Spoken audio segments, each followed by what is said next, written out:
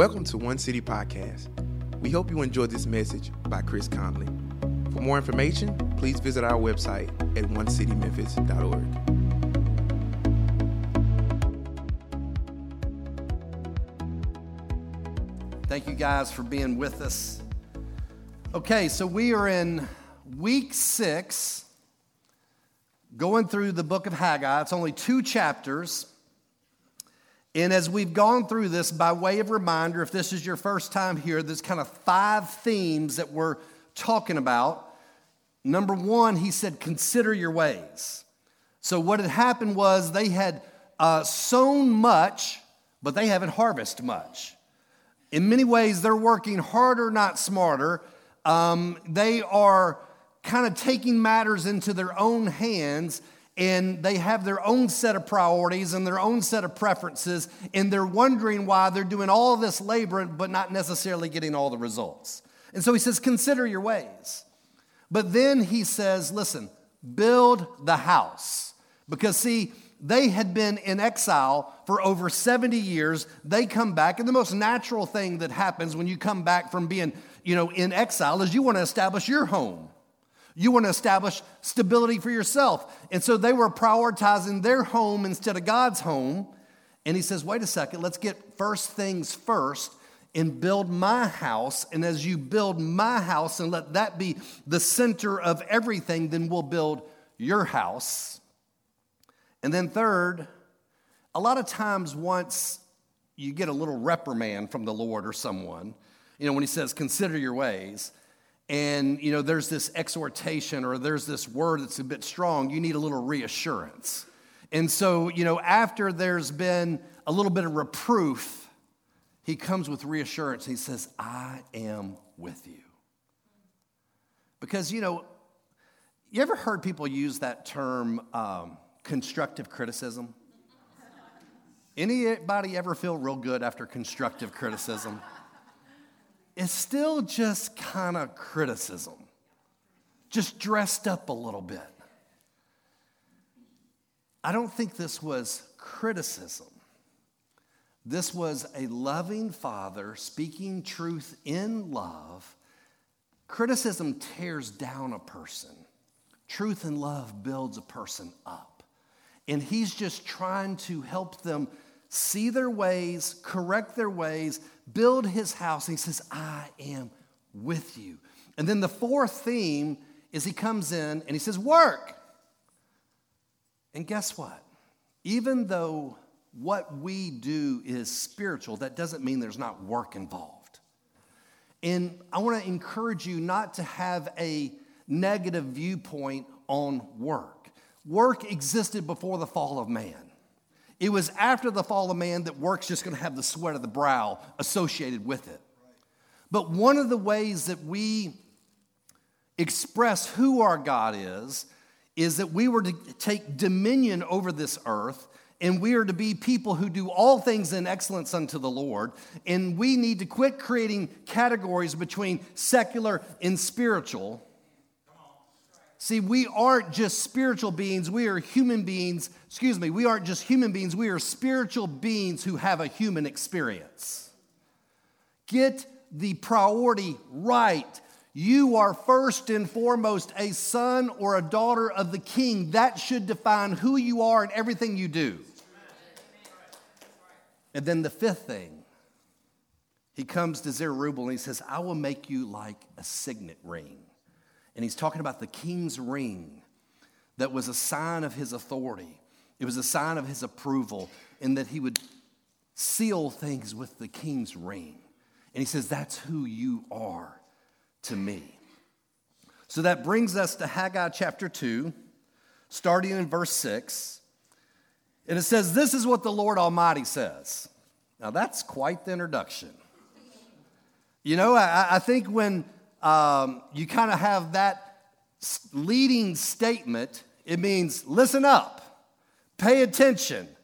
This is what the Lord Almighty says. In a little while, now, whenever God says in a little while, it probably means a lot longer than you want. Okay, his perspective in a little while, and our perspective in a little while, in my experience, are radically different, okay? But he says, in a little while, I will once more, he's done this before, shake the heavens and the earth. We're going to talk about what that means.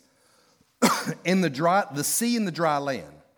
Verse 7, I will shake all the nations, and what is desired by all nations will come.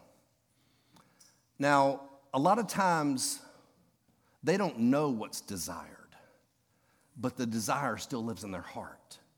They don't fully understand that desire, but there is a desire there, and frequently what we do is we try to meet that desire with substitutes.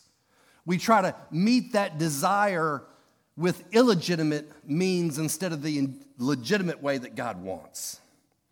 He says, what is desired by all nations will come, and I will fill this house with glory. Let that sit. What's the longing of your heart in that moment? I will fill this house with glory.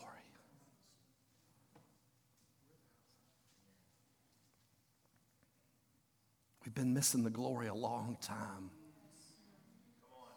Tragically, there's a lot of churches. We've all been a part of them at different points in time. And it breaks my heart to even say this. I don't want to in any way be critical. This is a consider your ways kind of statement. The first temple was glorious on the outside. And the first temple also had some glory on the inside. But that second temple was less glorious on the outside, and people were worried because it didn't have the same amount of silver and gold that God was missing.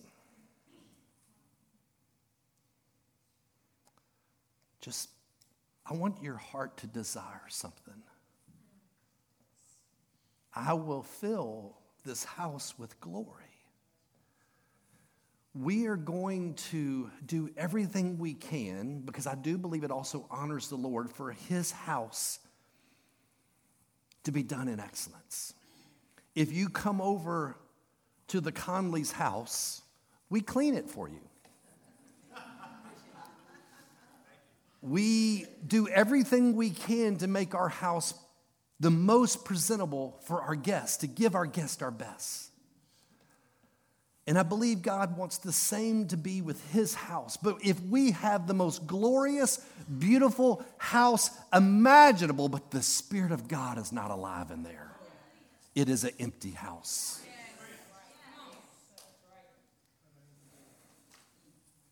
So I'm not asking you to think something right now. I'm asking you to feel something. I will shake all the nations, and what is desired by all nations will come, and I will fill this house with glory, says the Lord Almighty. Now watch what he says. The silver is mine and the gold is mine, declares the Lord God Almighty. And just hang on to that, because I'm going to explain that in just for a moment. It seems almost like a contradiction to what I'm saying, but just kind of put a bookmark there. Verse 9.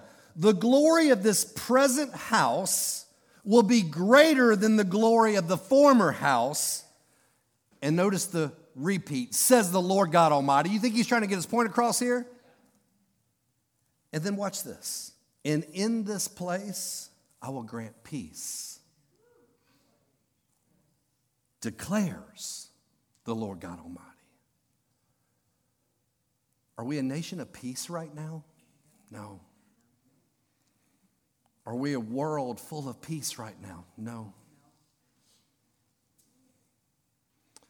Are our marriages full of peace right now? No. Are our middle schoolers and teenagers full of peace right now? Are our young adults thriving in peace right now?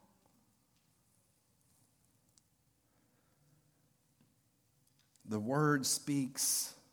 This was written in this event occurred in 520 BC. Look at the relevance today. And so when he says, in a little while, I will once more shake the heavens and the earth and the sea and the dry land.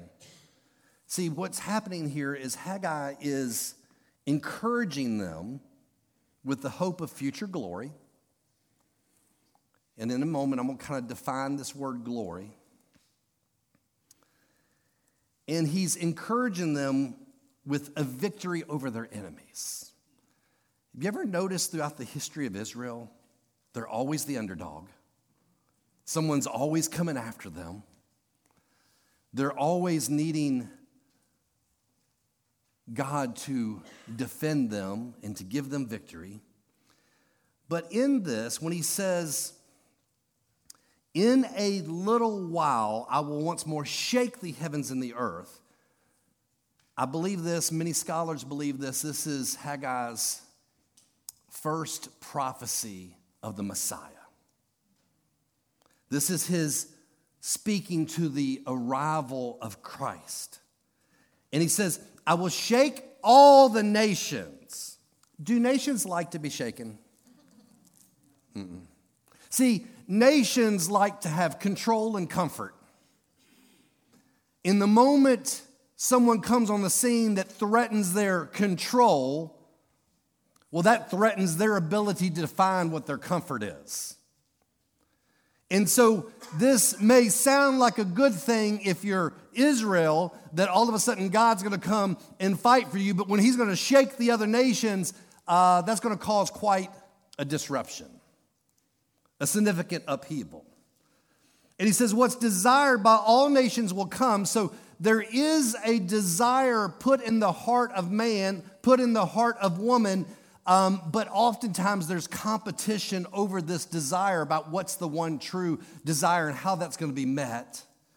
And he says, I will fill this house with glory, says the Lord Almighty. Now let me give you some context to understand the purpose of the temple throughout history. The temple was needed, listen to this, so that sacrifice could be offered once again. There was a sacrifice that's a blood sacrifice. And in that blood sacrifice, sin was atoned for. There was a covering of the sin by the blood. God's presence was secured. God's blessing was bestowed. And God's peace was experienced. That was the purpose of the temple. And ultimately, what you see is the Lord Jesus comes and fulfills all of that. And see, when he comes into the temple, he fulfills the role of the high priest. He takes the place of the Passover lamb, the atonement sacrifice. And so when he says, I will fill this house with glory, this is what we do, and it's what the Jewish people probably did in that day and time. When we hear a statement like that, we are like, you come rescue me right now. Come help me right now. And we live more so than that day and age. We live in the microwave age where everything can be done in 30 seconds or less. We get frustrated if it takes longer than a minute. But I told you that these events occurred in 520 BC. Well, see, Haggai and Zechariah both predict the coming of the Messiah. But what happens after that? In 468, Esther, the book of Esther, tells about the Jews still being in Persia. That's 468. 458, Ezra leads another group of Jews to Jerusalem and reforms true worship. In 433, Nehemiah comes to Jerusalem from Persia to rebuild the walls of the city. And then in 432, Malachi predicts the coming of John the Baptist. And then there's 400 years of silence. 400 years without a prophet. Can you imagine? You know how quickly our hearts turn aside when we have a prophet. Can you imagine how quickly their hearts turn aside without the voice of God in this 400-year window? What happened in that 400-year window? In 334, Alexander the Great had his conquest that was predicted 300 years before in Daniel chapter 8. His kingdom was divided into 4 parts, 2 which impacted Israel, and the Greek Egyptians dominated Israel until 198 BC. And then there was the defiling of the temple. That was predicted in Daniel chapter 8 as well. And then in 163, after the defiling of the temple, there was the Maccabean revolt. And Jewish independence was reestablished for 100 years. But then in 63 BC, the Romans interfere with Jewish affairs. And Pompey enters the Holy of Holies and desecrates the temple. In 37 BC, King Herod takes over and he actually rebuilds the temple to be more glorious than Solomon's temple. He expands the footprint of the temple. He puts all the silvers and riches back in the temple. And then Jesus shows up in 4 BC. What's the significance of all of that? In a little while, I'll shake the heavens. In a little while, I'll shake the earth. And what happened over the next 500 years paves the way for the fulfillment of I will fill this house with glory with the Messiah. See, if you go back into verse 8, he says, the silver is mine and the gold is mine. I mean, what's he talking about? Remember, he's talking about glory here, and he's not talking about the glory being the silver and gold. He's not all of a sudden, God didn't run out of silver and gold, okay? So watch this. The temple has less gold, but it'll have more glory. And so he says, the glory of this house shall be greater than the glory of the former house. And that word glory, if you look at it in all of its various definitions, one of those definitions is the word abundance.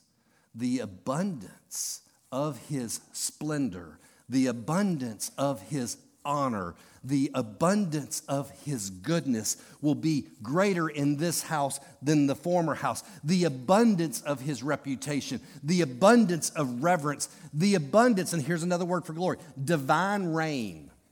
The abundance of his divine reign will be greater in this house than the former house. See, the glory is so much more than silver and gold, so much more than external grandeur. See, the glory, it invokes a national identity for the Jews, but it was greater than that. The glory invokes a political independence for the Jews, but it was greater than that. See, they kept wanting just what was in the present tense, not understanding that there is a kingdom that exists in heaven that must come to earth and be established. See, every kingdom has a king, and every king has a rule and reign, and he has come to establish his rule and reign on earth through the people of God. So he says this glory will be greater. And there's a part, if I'm just real honest with you, as I study this, I'm like, oh, that took a long time. Like, I was hoping you'd tell me the glory happened, immediately, right? But I believe there's good news for us. I believe he is never passive in the waiting. I believe he's working behind the scenes. I believe he's working on us so that when the glory comes into fullness, we'll be good stewards of the glory. See, initially, the glory wasn't greater. Initially, watch this. Now, this is the Holy of Holies in the second temple. It was empty. See, in the first temple, the best we can tell both from Scripture and from history and tradition, the first temple contained the Ark of the Covenant, but it had gone missing. The first temple in the Ark of the Covenant contained the 2 tablets, and we think also the broken tablets. I find that fascinating. The first temple in the Ark of the Covenant, it contained the bottle of manna that they were supposed to remember, the flask of anointing oil, in the chest of the Philistines that was given to them, and Aaron's rod, but all of that was missing in the second temple. Now listen, the most important and sanctified room, the Holy of Holies, in the second temple was empty. And I believe that emptiness cried out that the Shekinah glory was missing.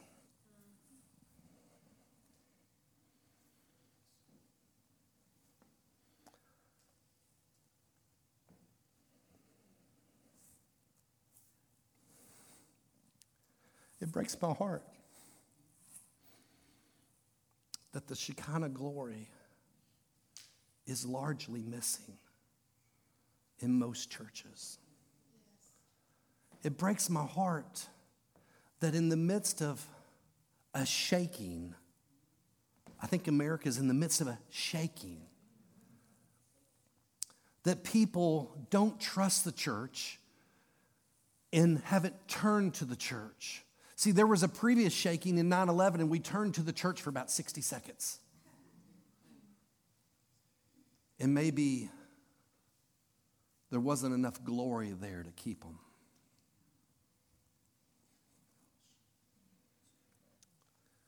It breaks my heart that people can come to church and not even expect to encounter the supernatural.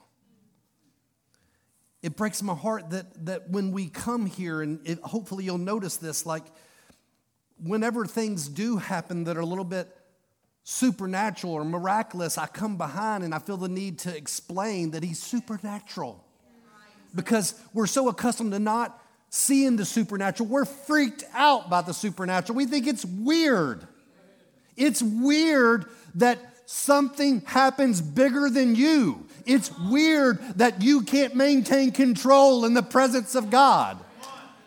It's weird that we can't sit here, be quiet, read our hymnal, gain a little intellectual, improvement, and go out and do none of it and expect ourselves to be better. That's weird.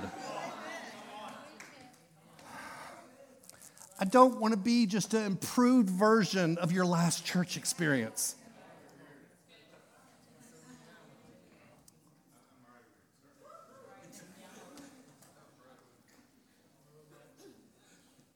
Where's the glory?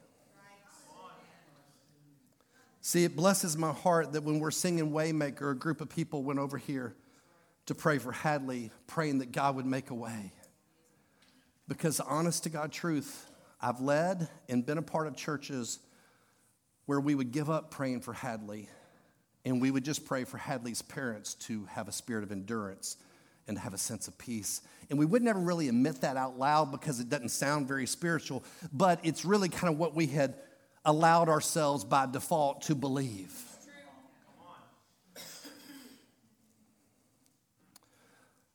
As long as life is pretty good, you don't pray for miracles. But when you find yourself in the foxhole, you pray for miracles. When you find yourself in a place of hardship, difficulty, oppression, injustice, you pray for miracles. So let me ask you this question. As people walk in, what's our latest growth strategy? I used to have them. I had all kinds of growth strategies. My greatest growth strategy is for you to become the temple. The Spirit of the living God dwelling within you. For the glory of God to be so manifested in you that people are irresistibly drawn to you, and that you become a way maker. What's the latest growth strategy? I just want to see testimonies. They overcame him by the blood of the Lamb and the word of their testimony. And so what needs to happen, the church being a little bit more excellent isn't going to matter. God's people being a little nicer, though it would help, isn't going to matter. God's people being a little bit more generous. It needs to happen, but these little good works aren't going to matter. People need to experience the power of Christ in you, the hope of glory. You need to be so holy, set apart, unique, radically different that you are unexplainable.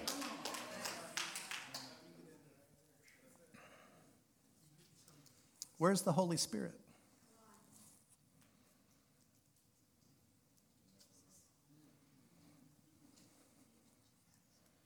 Listen, the glory of this present house will be greater than the glory of the former house, says the Lord Almighty.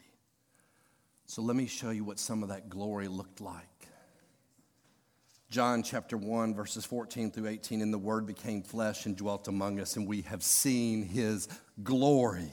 Glory as the only Son from the Father, full of grace and truth. If he's full of grace and truth, you need to be full of grace and truth. I'm going to skip down verse 16. For from his fullness we have all received. We've received from his fullness. The word glory also means abundance. And what did we receive? Grace upon grace.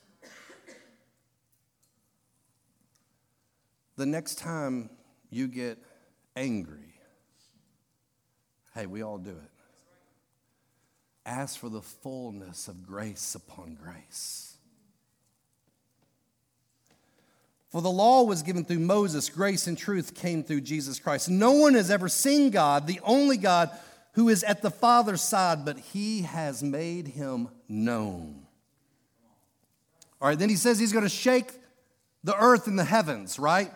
In John chapter 12, verse 28 through 32, Jesus prays, Father, glorify your name. See, Jesus wanted to glorify the Father's name, bring glory to the Father's name, bring splendor to the Father's name, bring honor to the Father's name, bring reverence to the Father's name, bring abundance to the Father's name. So why don't you also pray, Father, he's your Father too, glorify your name through me. Then a voice came from heaven. Watch this. I mean, how cool. God the Father is so awesome at affirming the Son. He's so awesome at speaking words of life to his Son. He says, I have glorified it and will glorify it again. Now watch. The crowd that stood there and heard it said that it had thundered. Others said, an angel has spoken to him. And Jesus answered, the voice has come for your sake, not mine. Now is the judgment of this world. Now will the ruler of this world be cast out. And when I am lifted up from the earth, I will draw all people to myself. He came and his arrival shook the heavens and the earth. His arrival shook all the nations. Jesus' arrival revealed a greater glory. Luke chapter 2, verse 27. And Simeon came in the Spirit into the temple.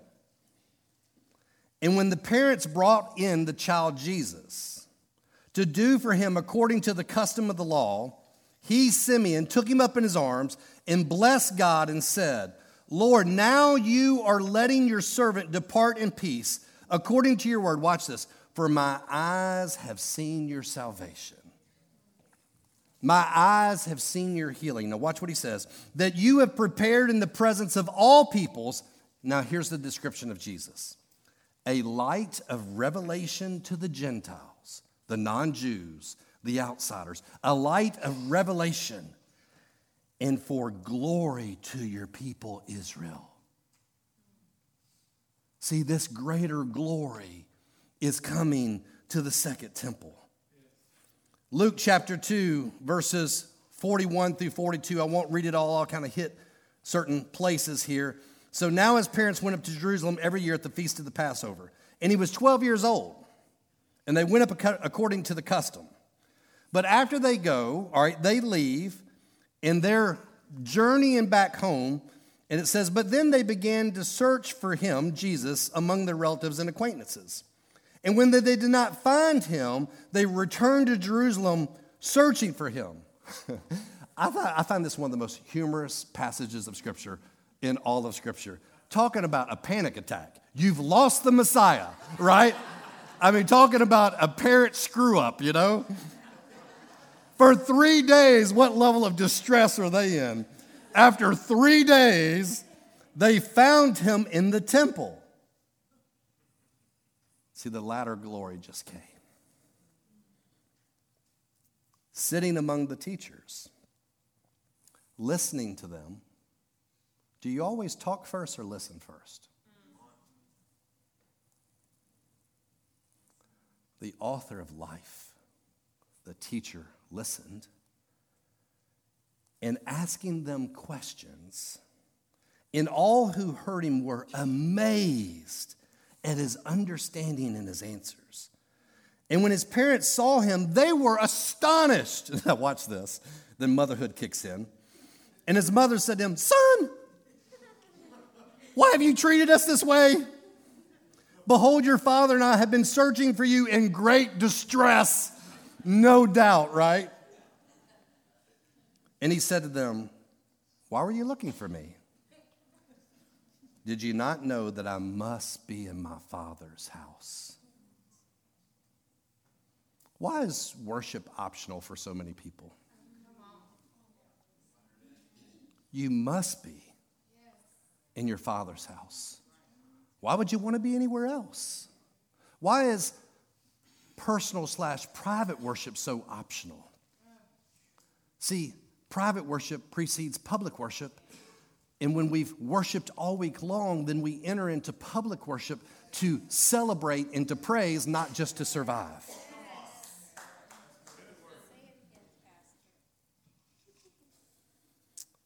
But watch this. A lot of times we like to have these images of God where, he's only warm and friendly and nice and polite. But in John chapter 2, verses 13 through 17, the Passover of the Jews was at hand. And Jesus went up to Jerusalem. In the temple, he found those who were selling oxen and sheep and pigeons and the money changers sitting there. So what they're doing is they are taking advantage of people, charging exorbitant prices for the sacrifice, and making a whip of cords. Who did that?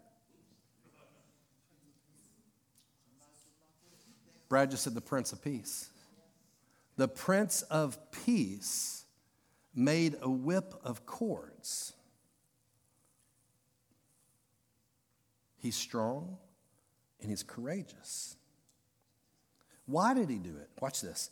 He drove them out of the temple with the sheep and the oxen, and he poured out the coins of the money changers, and he overturned their tables, and he told those who sold the pigeons, "Take these things away, and do not make my Father's house a house of trade." And his disciples remembered that it was written, "Zeal for your house will consume me." You're his son and daughter. Does zeal for his house consume you? Not just the physical house. Does zeal for the glory of God? Does zeal for the people of God? Does zeal for your brothers and sisters consume you? Mark 13, 1 and 2. And as he came out of the temple, one of his disciples said to him, before the Holy Spirit, the disciples were typically more knuckleheads than anything, okay? I mean, if you want to do a case study of like stupid statements, you could find it. They said, "Look, teacher, what wonderful stones and what wonderful buildings." Like, what? Have you been following me for 3 years or not? And Jesus said to them, now the statement he's about to make in their context of Judaism, in their context of everything they've ever experienced about the temple, it's impossible for them to understand what he just said. He said, "Do you see these great buildings? There will not be left here one stone upon another that will not be thrown down. They could not comprehend the promised Messiah saying that. See, he's supposed to enter the temple and immediately fulfill his divine reign on earth. But see, that's going to happen through the second coming of Christ. And so that tells us about the first temple and about the second temple, but there's a third temple. You and me. 1 Corinthians chapter 3, verse 16 and 17. Do you not know that you are God's temple? Now, all the splendor of the silver and gold. Don't let the enemy tell you otherwise. You are beautiful. You are precious in his sight. You are wonderfully and fearfully made. You radiate the image of God. You are beautiful. You are valuable. You, in your eyes and the sparkle of your eyes and in your smile, you radiate Christ. Do you not know? See, the enemy's trying to constantly attack who you are, destroy who you are. Do you not know who you are? You are God's temple, and that God's Spirit dwells in you. If anyone destroys God's temple, remember the Jesus that made the cord of whips? God will destroy him. He can be love and justice at the same time. Why? Why? For God's temple is holy. It's set apart. It's unique. It's radically different. And you are that temple. You have been set apart. You are unique. You are radically different. So God shook the heavens and the earth at Mount Sinai, but guess what? He shook the heavens and the earth at Mount Calvary too. See, the earth shook, the sun was darkened, the idols were destroyed, and the kingdoms were divided. The shaking of the nations is necessary in order to establish what cannot be shaken. But when you build your own little house before his house, you're always overprotective of your house because you're afraid it's going to be shaken. But when you build on his rock, in his foundation, instead of your foundation, it will not be shaken. We're coming to a close. Stay with me for just a moment. The glory of this present house will be greater than the glory of the former house. So see, Zerubbabel's temple was eventually fulfilled with God's Son. And your temple is filled with God's Spirit. And then the last verse. And in this place I will grant peace, declares the Lord Almighty. See, you will receive peace in your soul because paid in full. That's why you have peace, paid in full. You have forgiveness and freedom. You have reconciliation and restoration. That's why you have peace. You have the peace of promises made and promises kept. You have the peace of receiving his love, but you have the peace of giving his love. You have the peace of unity, truly being one with God and one with man. God gives us the Prince of Peace. For to us a child is born, a son is given. The government shall rest upon his shoulders, and his name shall be called Wonderful Counselor, Mighty God, Everlasting Father, Prince of Peace. You've heard me say this, you've heard others say this. Peace is not the absence of problems. Peace is the presence of a person. So let's close with Hebrews 12:25. See that you do not refuse him who is speaking. I pray today you hear the Spirit of God speaking through the Word of God, not Chris Conley. See that you do not refuse him who is speaking. For if they did not escape when they refused him who warned them on earth, much less will we escape if we reject him who warns us from heaven. And at that time his voice shook the earth. There's the shaking again. But now he has promised, listen to this, yet once more I will shake not only the earth, but also the heavens.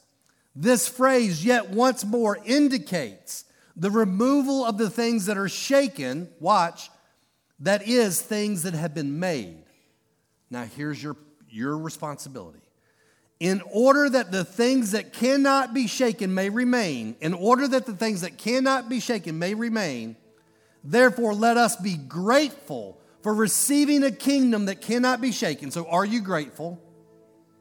Number 2, and thus let us offer to God acceptable worship with reverence and awe, for our God is a consuming fire. So here's 3 ways to respond. Do not refuse him. Whatever he's saying today. I believe in conviction, not guilt. Conviction's from the Holy Spirit, guilt's not. I believe in conviction and discipline, that's from the Holy Spirit. Guilt and shame, that's not. Conviction's like a warning light on your dashboard saying, hey, check engine light. It's for your good. Don't refuse him who's speaking. If you've got some conviction, trust the Spirit of God is convicting so that you'll confess. And confess is just agreeing with God about your sin. But number 2, he says, be grateful. Why? You've received a kingdom that cannot be shaken. You will have trouble in this world, but I have overcome. You will have trouble, but I've overcome. See, you're going to receive a kingdom that cannot be shaken. But number 3, offer to God acceptable worship with reverence and awe. Why?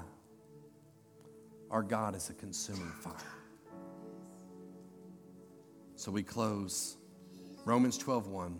I appeal to you, therefore, brothers, by the mercies of God,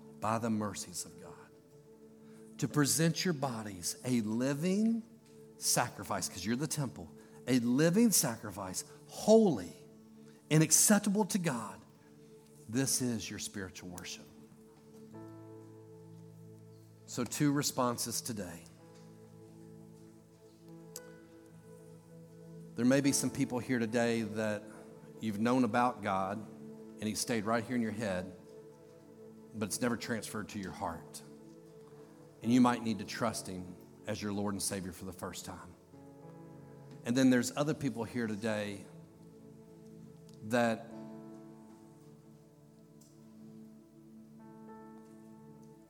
we ask God to kind of be our helper. And accidentally, we seek first our kingdom instead of his kingdom. And accidentally, we try to steal a little bit of the glory. And we just want him to help us. Versus, your life is not your own. You've been bought with a price. It's no longer I who live, but I've been crucified with Christ. It's Christ who lives in me. And so I want to invite you today to understand what it means to be the temple of the living God. And for you to say, I'm going to offer acceptable worship to him with reverence and honor and glory. And you might need to just today say, God, I'm returning to you to make first things first. First things first. So I'm going to pray and give people opportunity to trust Christ, and then we're going to have a response time. And in that response time, there's people here available to pray with you. Sometimes you may not have the faith to really believe that your mountain can move, but you can borrow our faith. Sometimes you need to participate with us and allow that merger to happen between your faith and our faith, and the miracle to be released. when you come to receive, you're not coming because something's wrong, you're coming because something's right. And what's right is you heard the voice of God and you're responding. Would you pray with me? If there's anyone here who is uncertain about trusting Christ as your Lord and Savior, that maybe you've tried this before and in kind of layman's words, you just think, it didn't work. I don't know. Then it's just a simple prayer. Just say, God, forgive me of my sin. That word means we've missed the mark. We're imperfect. God, forgive me my sin. Second, God, I repent of my sin. It just means I changed my mind. I don't want to live that way any longer. And then third, you just say, I place my faith in Jesus as my Lord and Savior. And I'd encourage you to say it this way. Save me, Lord Jesus. Save me, Lord Jesus. Save me, Lord Jesus. And when you say that, your spirit goes from dead to alive. Something's awakened inside of you. And you just desire to say, thank you, Jesus, for saving me. Thank you, Jesus, for saving me. Thank you for joining us today. If you enjoyed today's message, share it with a friend. And be sure to subscribe to this channel so you don't miss a single episode. Join our movement and help us to prove that love works. You can give towards our mission at onecitymemphis.org.